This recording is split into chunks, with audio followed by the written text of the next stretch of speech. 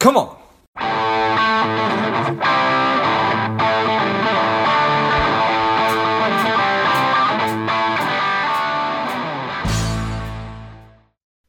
Welcome to Lifeblood. This is George G, and the time is right. Welcome to today's guest, strong and powerful Christine Hanson. Christine, are you ready to do this? Hello, George. I am. I'm very excited to be here, and thank you for giving me the opportunity to share any wisdom of mine with your audience. Yeah, I'm excited to have you on. Christine is the founder and CEO of Christine Means Business. She is a boutique consulting coaching service for creatives, coaches, small businesses who are growing online. Christine, tell us a little bit about your personal life, some more about your work, and why you do what you do. Yeah, it's a broad question. So I do different things. It's never straightforward. I think I'm a fully fledged serial entrepreneur or serialpreneur. And my passion is really about building businesses online. So that's really what I adore doing. So I help people with that in a very, how should I say, in my own way, meaning that I do love strategy, but I also really want to make sure that everyone is always doing what feels really right to them. And I call myself boutique because I'm not someone who works with everyone in terms of that I don't even cater for everyone. So I'm quite selective, which is what I've always been. It's what I like myself. And then the other thing that I do is that I curate travel experiences for entrepreneurs. So that's for entrepreneurs who've been in the game for a little bit longer after a few years. And, when you very often then you hit that point where you're not quite sure anymore if your business is as fulfilling as it was when you started out, because you've grown, you might have outgrown your audience, and it's, you have great revenue, but it's not quite, you kind of fell out of love with it a little bit. So the travel experiences are really to create a blank slate and to really pause and make sure you get perspective without, your CEO or your CFO, whispering in your ear, but really making sure that actually what you want. So I always do different layers, let's put it that way. And then my personal life, I live in Luxembourg. I was born in Colombia, but was adopted when I was 4 months old. So I always say born in Latin America and bred in very traditional academic European kind of family. And I have a little daughter. She lives mainly with her father because that works out much better for us. I'm not a typical mothery mom, so that works well. And I love my entrepreneurship journey and love sharing whatever lessons I've learned. Nice. Love it. So the practice of traveling and pausing, getting perspective, getting clarity on what I'm doing, what I want to be doing, that seems like it's probably a good exercise for anybody to do. I agree. Yes. I think it could be for everyone. The reason why it should be for everyone, really independently as to what you do in your life. However, I do feel that very often as an entrepreneur, you have a little bit more of a self-awareness sometimes. And I'm not speaking just like in a kind of haughty way, but just saying that before I was an entrepreneur and I had my steady job, I refer to it as a time where I was kind of half awake, and half asleep. I followed the rules, everything was fine.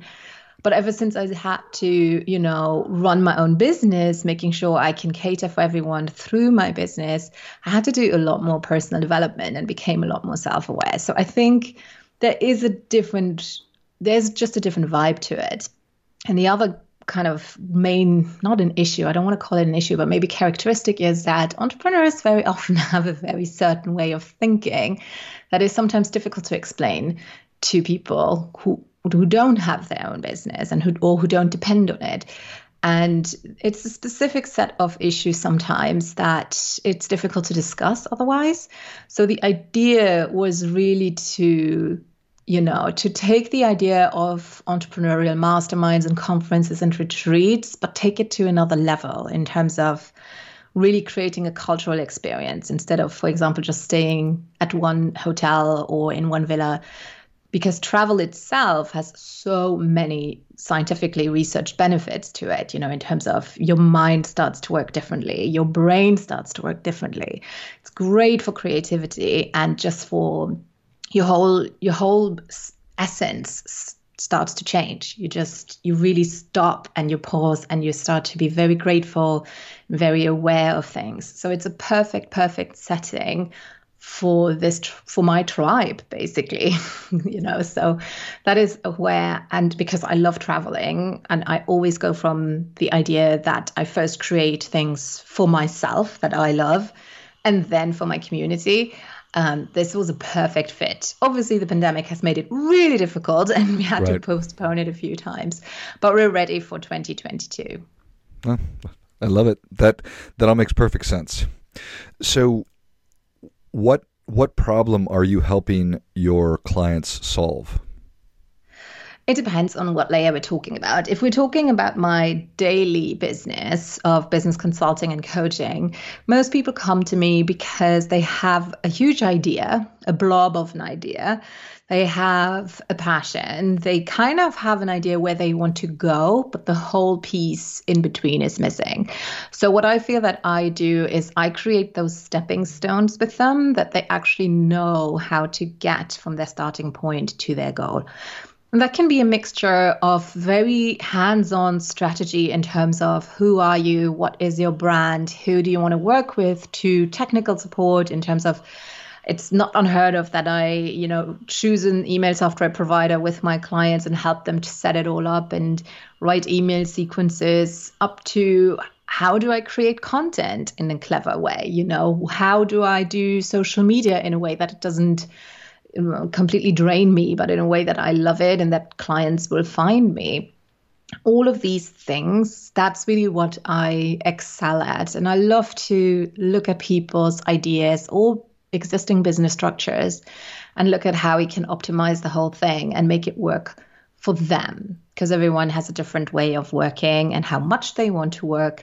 I myself, I'm a very lazy person, so I try to really streamline as much as I can and work a lot of high ticket, which means that I have to work more intensely, but less. And that is really what most people like me for and who I then work with, because I'm really convinced that you attract the people who are like you most of the time. So that is really what I do most of the time. So from very strategic, practical to also doing mindset work, making sure that everything works for you, instead of thinking this is something that I should be doing because everyone tells me to. Right. You should do that. I heard you're not supposed to say that to people, and so I just went along with it. Is it possible to? And I saw this on your website. So tell me about working half as much and working half as hard and making twice as much. Yeah, I love that, because when I started my second business, so that's Sleep Like a Boss, which I'm actually selling right now. So it will be under a new CEO in January. When I started out, my service, typical, the typical one-on-one coaching, sleep coaching package that I had was $800 US for 6 sessions. And then we would add lab testing and things like that. And it was okay, but I needed quite a few clients after I did the math on how much money I actually need to make. And that depends on each and one of us. Luxembourg is not the cheapest place to live. So me doing my math, being able to, support myself without any help from anyone, even though I was still married at the time, I really wanted to make sure that I could have an income that, was able to sustain myself plus my daughter if I needed to. And my business expenses, plus I like luxuries, so I had a budget for that. I needed to rake in around $8,000 to $10,000 US a month. So with $800 US per package, that would mean loads of new clients each month. So it didn't make sense to me. At the same time, though, I knew that what I was delivering was really amazing and awesome. And it was also scientific. So we had, numbers and data to prove everything. And it took me a little bit of mindset work in terms of finances to raise that quite a bit. And one day I was ready. So I raised and I changed the main package to one VIP day for 10,000. And I sold it. I literally just went out there and I sold it. And that was my new normal, which meant that instead of needing 10 clients a month, I only needed one. And I've never gone back ever since. I've always tried to, how can I collapse time, which is basically what you will be charging, obviously also for your skill and what you are delivering. You need to be good at what you're doing. But the more you can collapse that time and effort for your client, the more you can ramp up that pricing and can have a comfortable life, not killing yourself and being able to, cater for your clients really well, making sure that you're constantly still present, because otherwise what will happen is the very typical feast and famine cycle where you give everything into marketing, being visible, then you get your clients, but then you don't have time to be visible anymore. And so that's where the whole feast and famine cycle hits. And if you always have time to show up without any stress, you're just a constant, which is just very relaxing. And at the same time, you do work intensely. But I do find working with those clients is a lot easier because everyone has skin in the game. So the motivation is just differently. And that is what I teach my clients as soon as I know that they can actually deliver what they are promising to deliver. Obviously, if you can't serve, if there's nothing interesting about you, then we'll have to have a discussion. But most people I know are actually overqualified. They're really good at what they're doing. Sometimes they don't know how good they are. But in general, they're very, very, very skilled and gifted and have a lot to offer. Is that oftentimes is that one of the big keys that unlocks it, is just the recognition that what you're doing is immensely valuable and you're simply not charging nearly enough? Yeah. And sometimes I think it's twofold. One issue that I see is self-worth and the whole kind of rap stare that's tied to that, in terms of that we are not used or not encouraged to even list all the things that we're good at, because it's bragging, and bragging equals negative and going straight to hell. So, being proud of yourself is very different, and acknowledging what you can do. So that's one where it's about how to reframe how you actually talk to yourself. Most of us were much harsher with ourselves than we would ever be with friends or family or loved ones. And then the second half is to really analyze how much you can save others in time and in pain.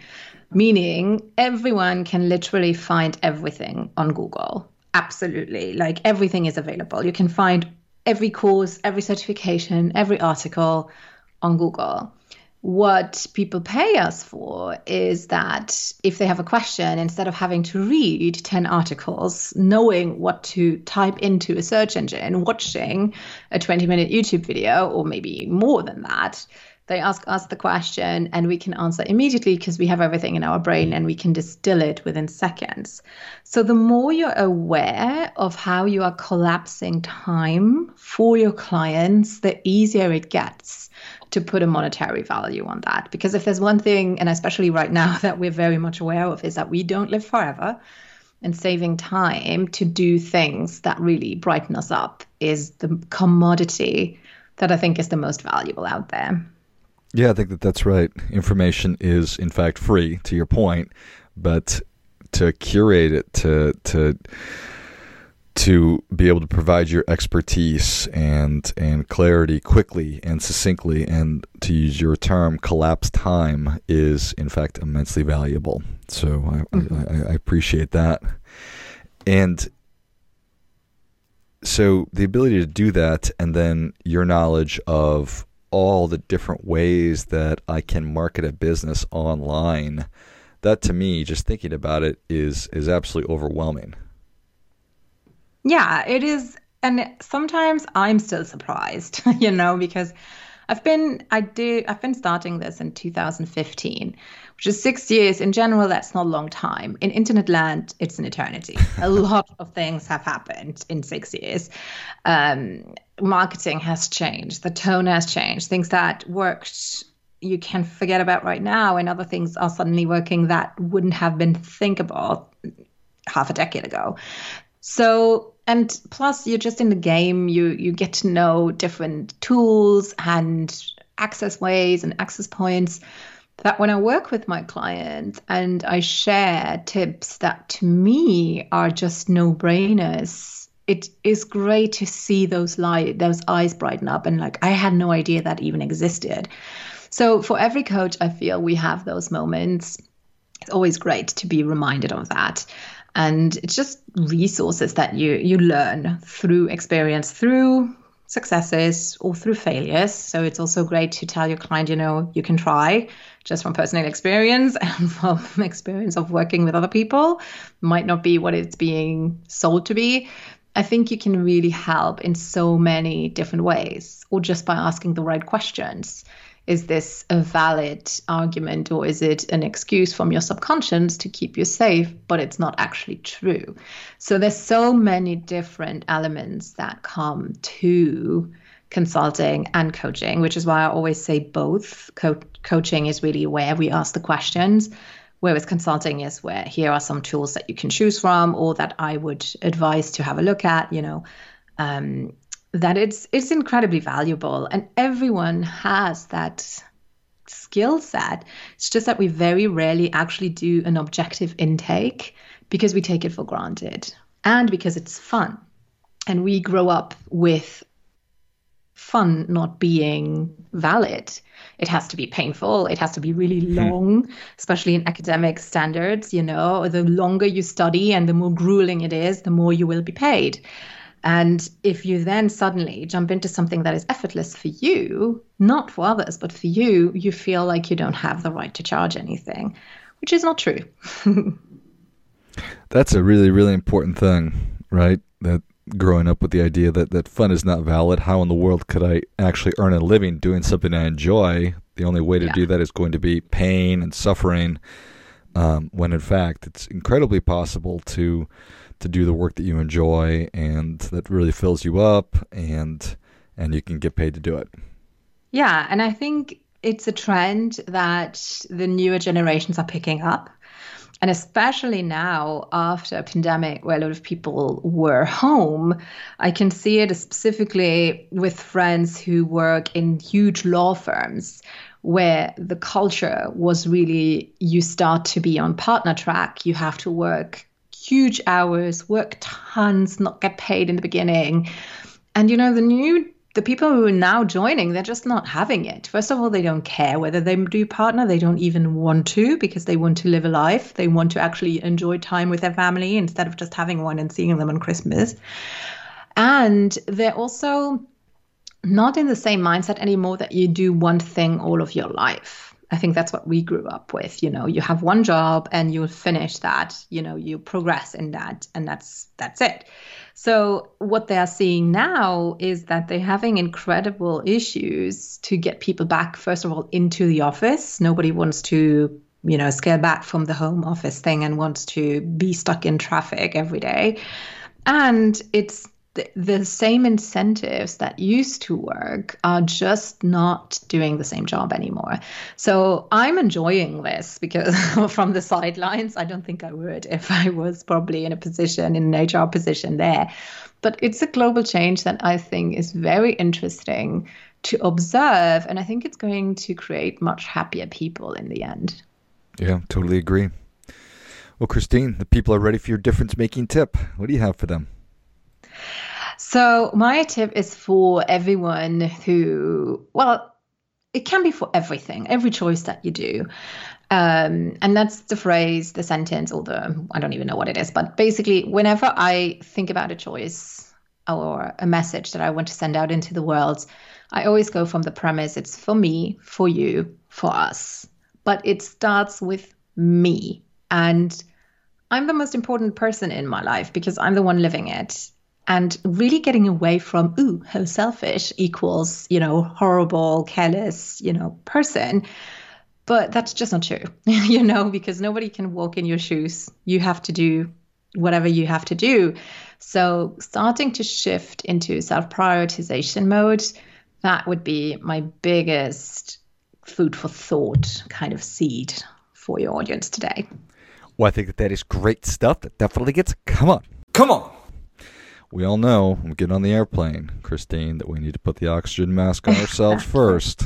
And so why not think about it that way for every aspect of life? I think that's great. Well, Christine, thank you so much for coming on. Where can people learn more about you? How can they engage with you? The easiest way is to go to my website, christinemeansbusiness.com. Feel free to reach out through the contact form or stalk me on social media and just reach out and let me know that you heard me on George's podcast. I'd be happy to connect. Love it. Well, if you enjoyed this as much as I did, show Christine your appreciation and share today's show with a friend who also appreciates good ideas. Go to christinemeansbusiness.com and check out all the great resources and get in touch.